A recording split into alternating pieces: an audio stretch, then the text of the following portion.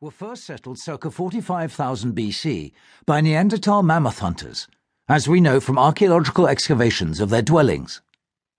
Some 3,000 years later, humans who moved into the Pontic steppes domesticated the horse, according to more evidence provided by archaeologists. In the 5th millennium BC, bearers of the so-called Cucuteni-Tripalian culture settled the forest steppe borderlands between the Danube and the Dnieper, engaged in animal husbandry and agriculture, built large settlements, and produced clay statues and coloured ceramics.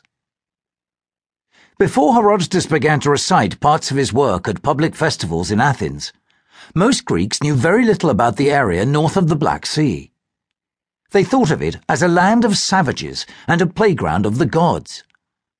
Some believed that it was there, on an island at the mouth of either the Danube or the Dnieper, that Achilles, the hero of the Trojan War and Homer's Iliad, had found his eternal rest.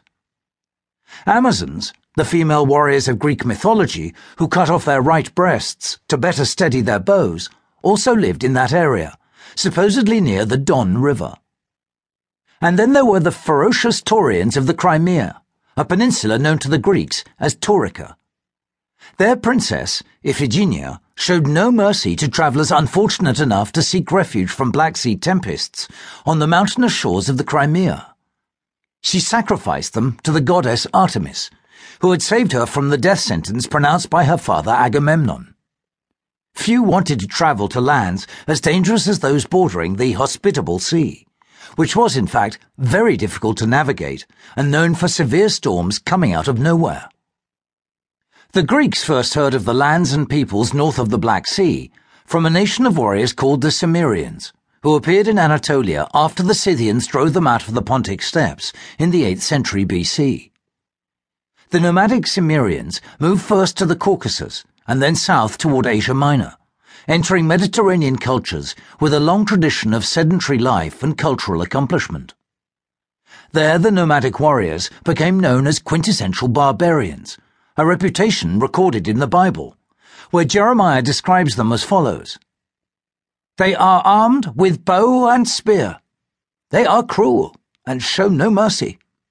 They sound like the roaring sea as they ride on their horses. They come like men in battle formation to attack you." The image of the Cimmerians as savage warriors also made its way into modern popular culture. Arnold Schwarzenegger played Conan the Barbarian, a fictional character invented in 1923 by the writer Robert E. Howard, as the King of Cimmeria in a 1982 Hollywood hit. The Crimea and the northern shores of the Black Sea became part of the Greek universe in the 7th and 6th centuries BC, after the Cimmerians were forced to leave their homeland. Greek colonies then began to spring up in the region, most of them founded by settlers from Miletus, one of the most powerful Greek states of the era. Sinope, founded by Miletians on the southern shore of the Black Sea, became a mother colony in its own right. Colonies on the northern shore included Panticapaeum, near today's city of Kerch, Theodosia on the site of present-day Feodosia, and Chersonesus near the modern city of Sevastopol, all three in the Crimea. But by far the best-known Miletian colony was Olbia at the mouth of the southern Bo River, where it flows into the estuary of the even larger Dnieper, their combined waters emptying into the Black Sea. The city featured stone walls, an acropolis, and a temple to Apollo Delphinius. According to archaeologists, Olbia covered more than 120 acres at its peak. As many as 10,000 people lived in the city, which adopted a democratic form of government and managed relations with its mother city of Miletus by treaty. Olbia's prosperity, like the well-being of other Greek cities and emporia, trading places, in the region, depended on good relations with the local population of the Pontic steppes. At the time of the city's founding, and throughout its most prosperous period, the 5th and 4th centuries BC, the locals happened to be Scythians, a conglomerate of tribes of Iranian origin.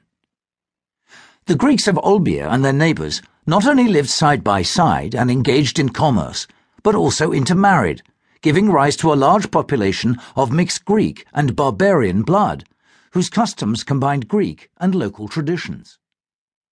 Olbia's merchants and sailors